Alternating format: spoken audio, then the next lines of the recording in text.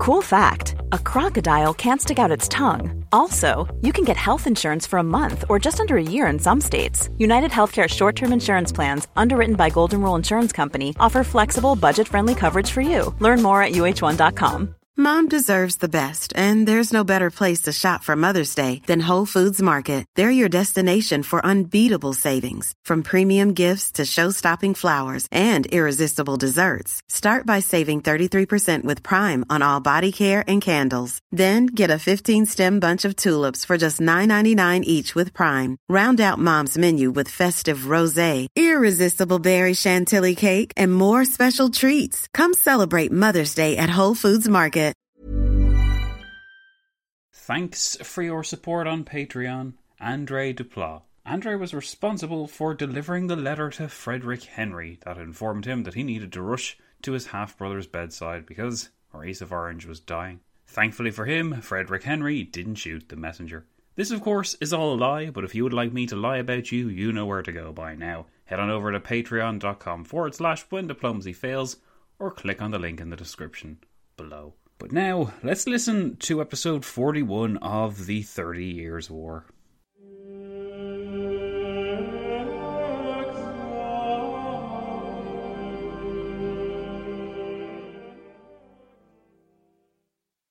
Hello and welcome, history friends, patrons all, to the 30 Years' War.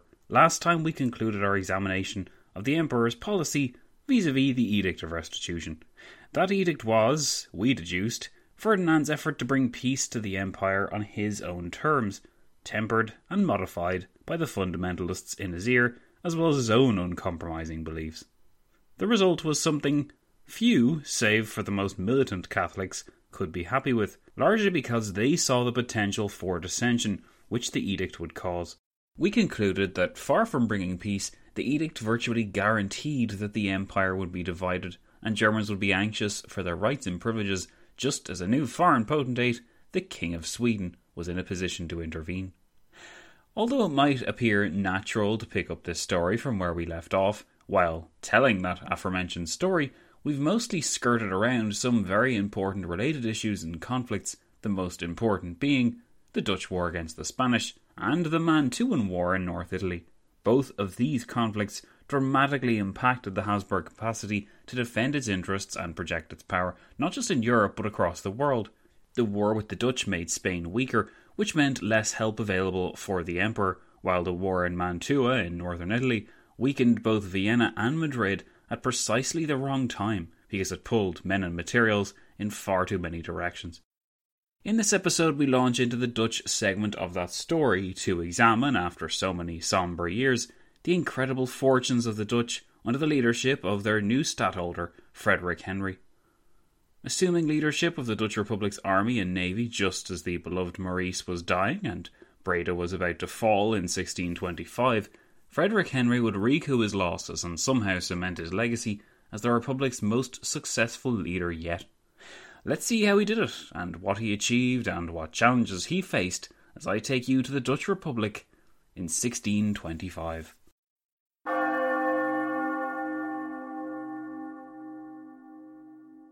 Frederick Henry was to serve as the leader of the Netherlands for 22 eventful years, but the bleak early months of his service in 1625 must be considered a baptism by fire of the First Order.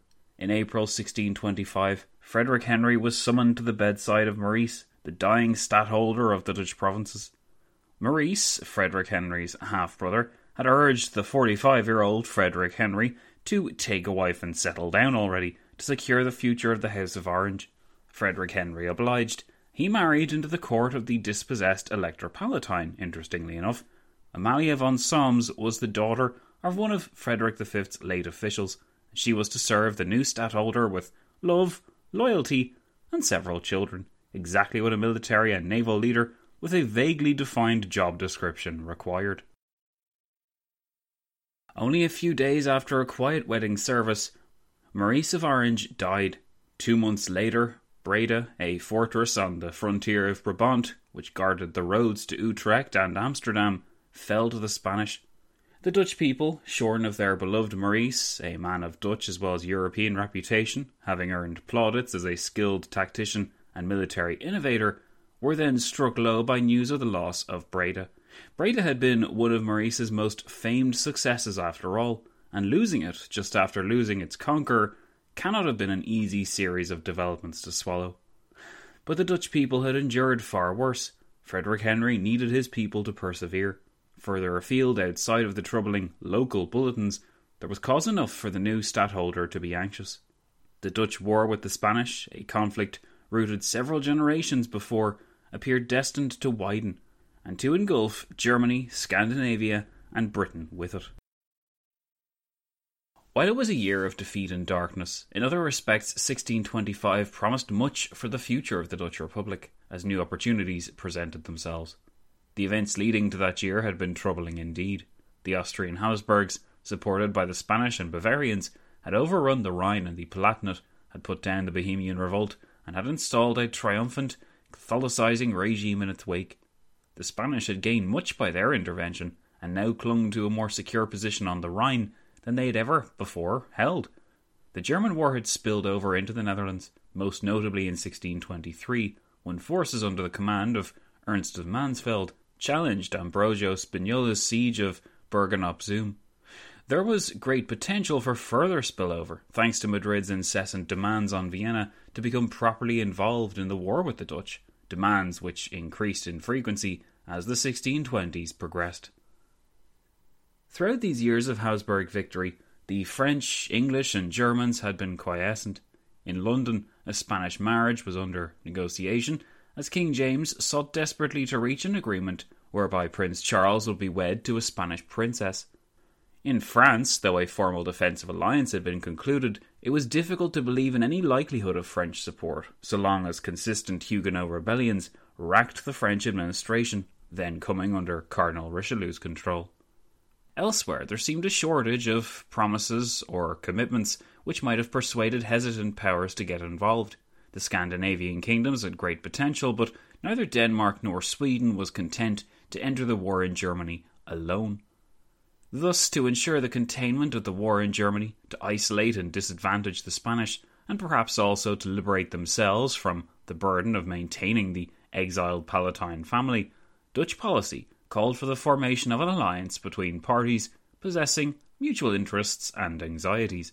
By 1625, despite the grave situation that the Republic faced, circumstances had finally aligned to make this alliance a reality. And this story is familiar to us now. The Hague Alliance was the result of these agreements and favourable circumstances, and while this coalition was destined to disintegrate upon the defeat of Denmark, it seemed to promise a great deal at first. During the summer of 1625, as the Dutch grappled with the successive losses of Maurice and of Breda, King Charles formalised the war between England and Spain.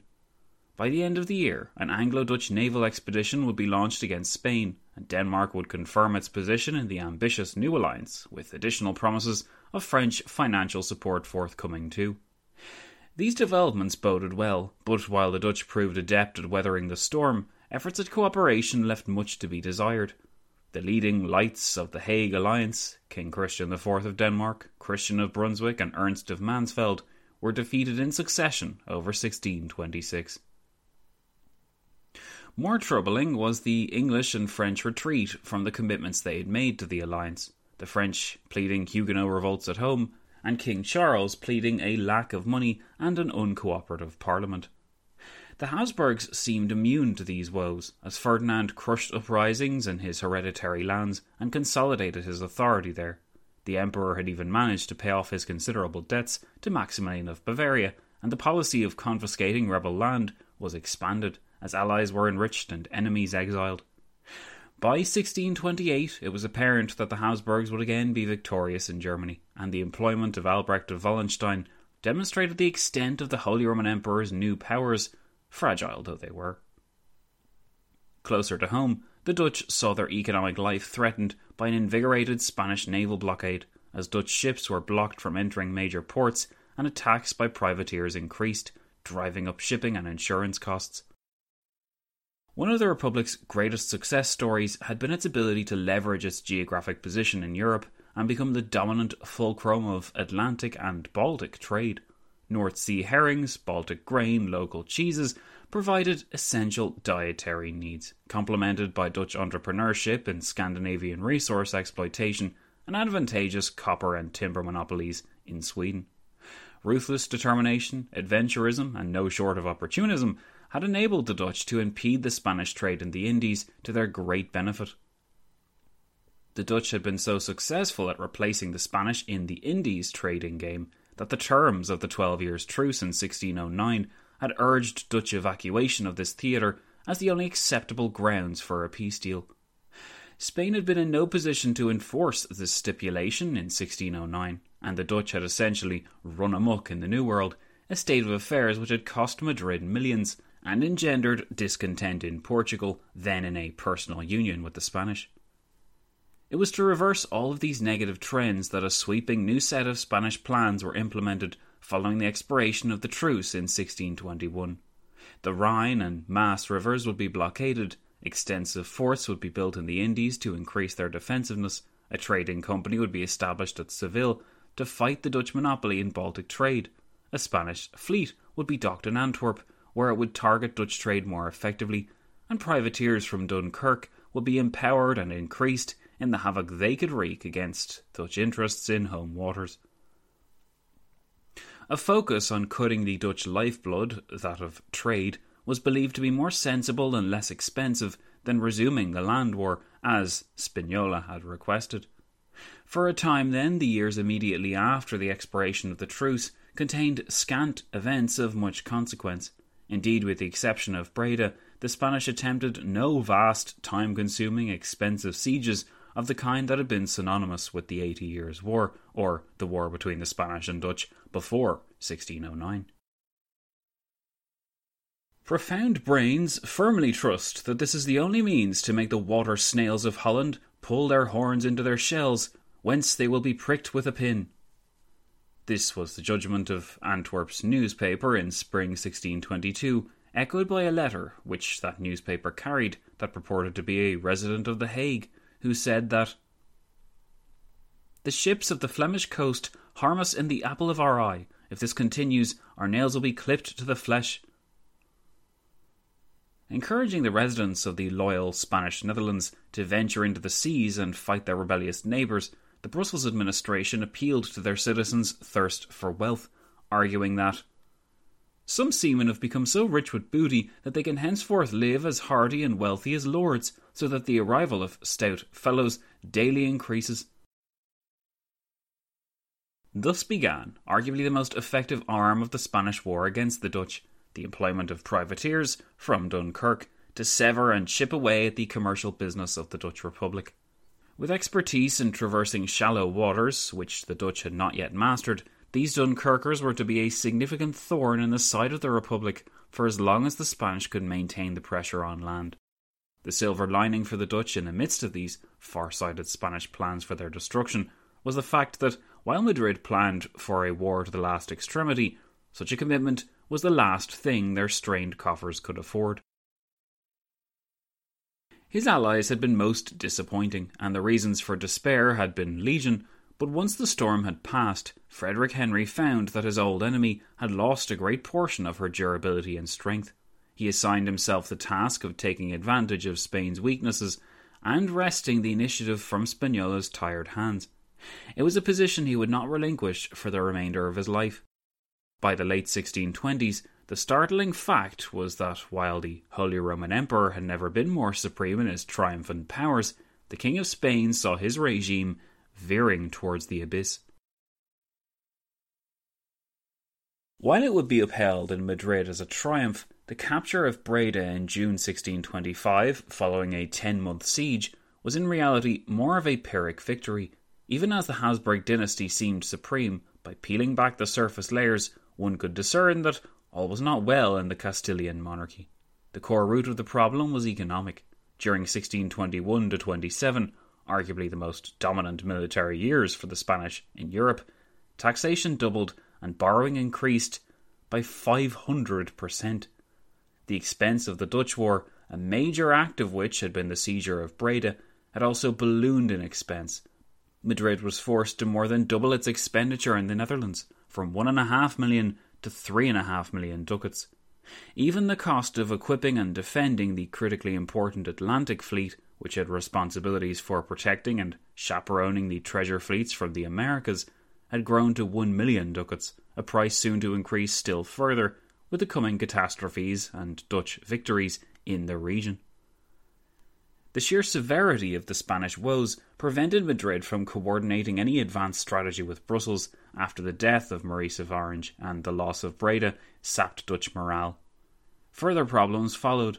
While the English failed to pursue the war with much vigour after the failed Cadiz expedition in late 1625, England's declaration of war on Spain meant that Spanish vessels couldn't rest and recuperate in English waters on their way to the Netherlands. They'd have to run the gauntlet, whether they came from the New World or from Spain, which granted the awaiting Dutch vessels a major advantage. Advantageous though it was, the Spanish managed to make remarkable progress in the local naval war, especially considering the lack of direct investment in the theatre. The key to Spanish success in this regard was the mettle and ingenuity of those aforementioned privateers from Dunkirk, who we encountered before. In autumn 1625, the Dunkirk privateers were granted a wealth of opportunities to strike at the Dutch directly, thanks to the ill-fated Cadiz expedition. In regular circumstances, the Dutch would have kept Dunkirk under a tight blockade, but with their vessels cooperating beside the English, the net around this bane of the Dutch was momentarily loosened, and the effect was immediate. Within 2 weeks in October, the privateers had sent more than 150 fishing vessels and 20 protection boats to the bottom of the sea. They also captured 1,400 sailors, forced the Dutch to employ costly convoys to protect their investments in the herring fisheries. The total cost for the Dutch during the most intensive portions of this privateer campaign ran into the tens of millions, and it represents a forgotten success story of the hardy South Netherlands inhabitants. Impressive though the victory was, the tide was plainly moving against Brussels in other theatres. For the Dutch then, the Hague alliance was immensely beneficial, and the weight of the challenge soon began to tell in Spain. We must bear in mind that even as Brussels urged Madrid to send more money, men and materials, Spanish soldiers were on hand along the Rhine. They had responsibilities to tend to in Italy, and they had to police vulnerable possessions in the Americas. It was only inevitable that with so many fronts to guard, Spanish power would be spread too thin. In early February 1627, King Philip IV encapsulated the decline by declaring bankruptcy. This had been the culmination of several years' worth of economic somersaulting, as Madrid took out loans from credit based on the income that they expected to make in the near future. The problem for Spain was thus similar to that faced by Wallenstein, a lack of readily available cash. The Spanish went to extreme measures just to keep the lights on, but by forcing the balance sheet so deeply into the red, the Genoese bankers upon whom Spain relied grew ever more nervous. The bankruptcy declaration did nothing to ease the genuine fears that those poor Genoese bankers had about Spain's liquidity problems, and it was apparent that loans would be much harder to come by in the future. Thus, Madrid relied upon a new source of income, the converted Muslims and Jews who had remained in the country after the earlier expulsions, as well as opportunistic Portuguese banking syndicates. Again, these loans were based upon the promise of income from the usual Spanish sources, which meant that any severing of these sources would be tantamount to disaster. Just how vulnerable to sudden fluctuations Spanish finances actually were became painfully evident within less than 2 years. By 1627, though, King Philip IV and his favourite, Olivares, believed they had little choice. The war against the Dutch and the campaign in Germany had to be pursued to its logical conclusion. The hope, as we will see, was that the newly triumphant emperor, having quashed the Danes, would intercede on the behalf of Spain, perhaps paying Madrid back for the recent bailout that Ferdinand had received during the early heady days of the Bohemian Revolt. We're going to continue this story of the Spanish struggles in just a bit, but first I want to let you know about something that's really exciting, and if you didn't listen to the previous news episodes, you might not know about it. Basically, When Diplomacy Fails, Zach Twomley, I'm releasing a historical fiction series set during the 30 Years' War. The first installment is going to be called Matchlock and the Embassy, and it's a pretty large book, and I'm really excited to deliver it to you. It launches officially on the 15th of September, but you, yes you, can get this first book absolutely free, the ebook that is. Super easy to do so. All you have to do is head over to the Facebook group and there'll be a link posted at the top of that group once that ebook is available to you all. When will that ebook be available? Well, I estimate that within a few days, perhaps on the 27th of August, Friday the 27th of August that is, you will be able to download that ebook from our group. So keep an eye out for that. I'll be sure to announce it in the usual places, and I'll probably be releasing an actual episode here to basically announce it officially. But if you hadn't listened to the previous news episodes, now you have been warned. The reason why this is very exciting, not just because I'm breaking into the self-publishing historical fiction theatre, which I've wanted to do for so long, but it also ties in really well with Patreon. If you pay $5 a month, you'll get all of the ebooks from Matchlock free, no matter how many there are, and currently I have 24 books planned. So yeah, it's not going to be a small series by any stretch of the imagination. It's going to be big, and if you want access to all of it, make sure to head on over to Patreon, or of course just buy them as they come out. But either way, get your free copy to see what this series is going to be like. Only people in the group will get this free copy, and I might make some exceptions for people that really hate Facebook, but let's try and keep it simple. I have enough going on right now. Anyway, let's get back to the episode. Only in 1625, Count Olivares had declared with apparently boundless confidence that God is Spanish and fights for our nation these days.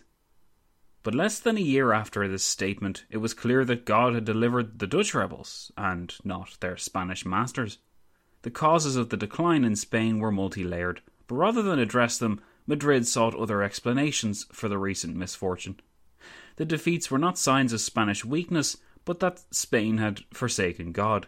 If it were to repent and remove its many sins, God would be obliged to smile upon Spain once more. If the explanation was grounded more in superstition than in fact, it should be added that such sins were not hard for any self-aware Spanish official to find. Contemporaries commented with some alarm on the rise in corruption and the lack of sexual morality, even among some clergy, and of the religious hypocrisy within the Church Fathers.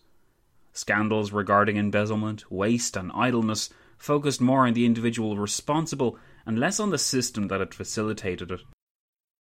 In addition, it was easy to blame other countries for their corrupting influence. One singled out the troubling habit of men deciding to wear their hair long, a contagion from England, as a symptom of the Spanish illness. Purge the illness, and the victim would be cured and make a full recovery. But where to start? Getting to the bottom of the Spanish plight and employing officials brave enough to initiate genuine reform from the top down was impossible, so long as the country remained locked into a succession of conflicts. The most pressing of these conflicts was the Dutch War, though Madrid would involve itself in North Italy from late 1628, an act which stupefied the aged veteran Spinola, who had been drip-fed aid from Spain for several years.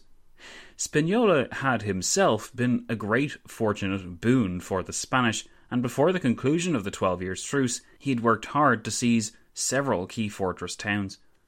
These were all retaken by Frederick Henry between 1626 to 28, and Spain could offer nothing in response. Had Spinola been empowered to mount sufficient operations against the demoralised Dutch following the fall of Breda, then an impressive triumph, or at least a more favourable peace, could have been wrested from that wretched corner of Europe at long last. Alas, though, it was not to be. The Dutch were still hurting, though, and their people had long grown tired of the state of war which drove up taxes, reduced their security, and had brought nothing but gloom since the expiration of the truce in 1621.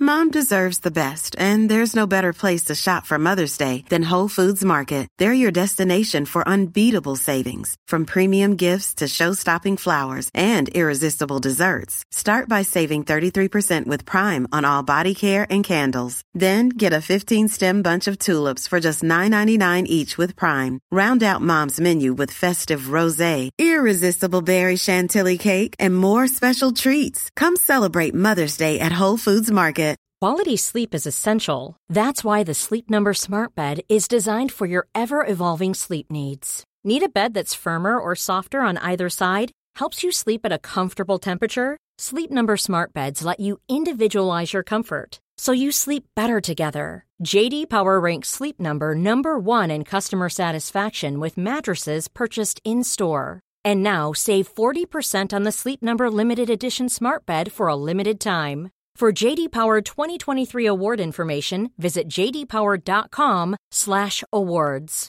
Only at Sleep Number stores or sleepnumber.com.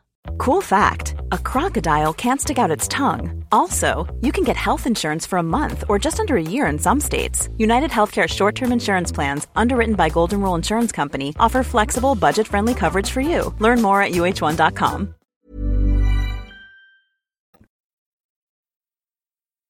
"Do me the honour of believing," wrote one Dutch official to Cardinal Richelieu in spring 1626, "that never were we in a more critical and hazardous condition. It is more than time for you to stretch out your hand."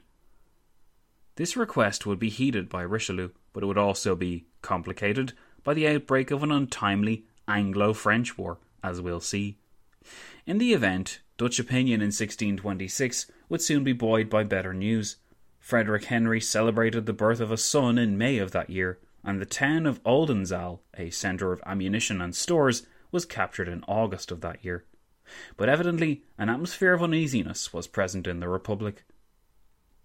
This mood was what Frederick Henry set himself the task of shaking by the accumulation of triumphs which would put steel back into the Dutch people, a mission made that much easier by the virtual collapse of Spanish resistance from 1628.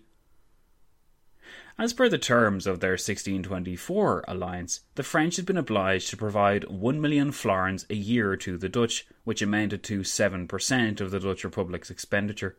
These subsidies were critically important for helping the Dutch get a leg up on their Spanish enemy, and it made good strategic sense for Richelieu to approve such large gifts, since the Dutch had an integral part to play in the great act to come.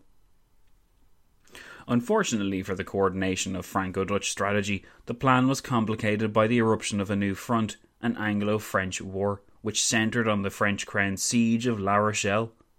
With wanton foolishness, the Duke of Buckingham forced the conflict into being, and with wanton weakness, King Charles allowed it to proceed.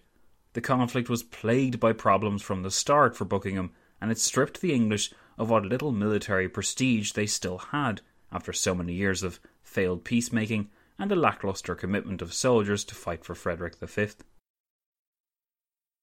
On the island of Ré, just off the shore from La Rochelle, the English learned first-hand how difficult and complex siege operations far from home had become. Utterly failing in his quest to relieve the Huguenots, Buckingham returned home after this dismal failure, only to fall victim to an assassin's bullet. The Anglo-French episode also complicated matters for the Dutch, since the aforementioned letter to Cardinal Richelieu requesting that the wily French minister would stretch out his hand was answered by a request for Dutch aid against the Huguenots. In the initial phase of the siege before the English had arrived, the ramifications of crushing Protestants in foreign lands was damning enough for the Calvinist Republican Dutch, but once the English involved themselves, it became a question of choosing between the French ally of 1624 or a partner in the Hague Alliance. In the event, the Dutch chose neither. Her sailors refused to man the naval expedition to La Rochelle to fight against the Huguenots, and at the same time, Anglo-Dutch relations began to sour over competition in new markets overseas, a sign of things to come. 1627 had not been all about the complexities of Anglo-Dutch and Franco-Dutch diplomacy, though. Frederick Henry made great progress in his methodical reduction of the outlying fortresses in Spanish hands. Having seized Oldenzaal in August 1626, he turned his attention to Groll the following July. Groll, now known as Groenlo, was a vital hub of trade and guarded the marshy plains along the south-eastern Dutch border with the Holy Roman Empire. Although small in size, Groll was a formidable fortress, positioned as though on an island and surrounded by a deep moat that was regularly fed by the low water table. Adopting a tactic harnessed by Spagnola at Breda, Frederick Henry made extensive use of long, sprawling lines of circumvallation, 16 kilometres in length, to prevent any escape for the Spanish garrison within. The strict enforcement of the siege did the trick, and Grawl surrendered in mid-August, handing Frederick Henry his most impressive victory yet, and the first truly significant Dutch victory since the expiration of the 12 Years' Truce. By 1629, the Dutch were able to afford an army of 70,000 professionals, backed by 50,000 militia and a navy manned by 8,500 sailors. The rising power of the Dutch navy, inflated by its propensity for hoarding timber stores and adding consistently to its trade fleet since 1621, was necessary if the Dutch were to retain their hold on the Baltic. We will recall that the Habsburg scheme for severing this Dutch monopoly misfired, but not before the Dutch and all of Scandinavia had been given a significant scare. After Stralsund stubbornly refused to yield, it became apparent to Wallenstein and gradually to Madrid that the Baltic could not at this point be tamed. Thanks to the combined power of Austrian and Spanish Habsburg force, as well as the overwhelming threat to any regional power which Wallenstein's thousands represented, both Olivares in Madrid and Ferdinand in Vienna had been able to dream big and imagine a continent overcome by their influence, with a presence in all the vital seas. The Baltic design proved a step too far, but the frustration of the scheme was more than merely a temporary setback. Habsburg pretensions would never rise so far again. In the next episode, we'll resume our examination of the Spanish-Dutch War by looking at the moment when the wheels fell off, so to speak, in Madrid. With their fortunes lagging dangerously behind and the security of their investments in trouble, the Spanish turned to the Emperor for support, the man whose position they had helped to guarantee a decade before. The result of this appeal, as well as the strategic implications of the Dutch triumphs, will occupy us next time. But until then, my name is Zach. You've been a wonderful listener and history friend, and this has been episode 41 of the 30 Years' War. Thanks so much for listening and supporting this show. I'll be seeing you all soon.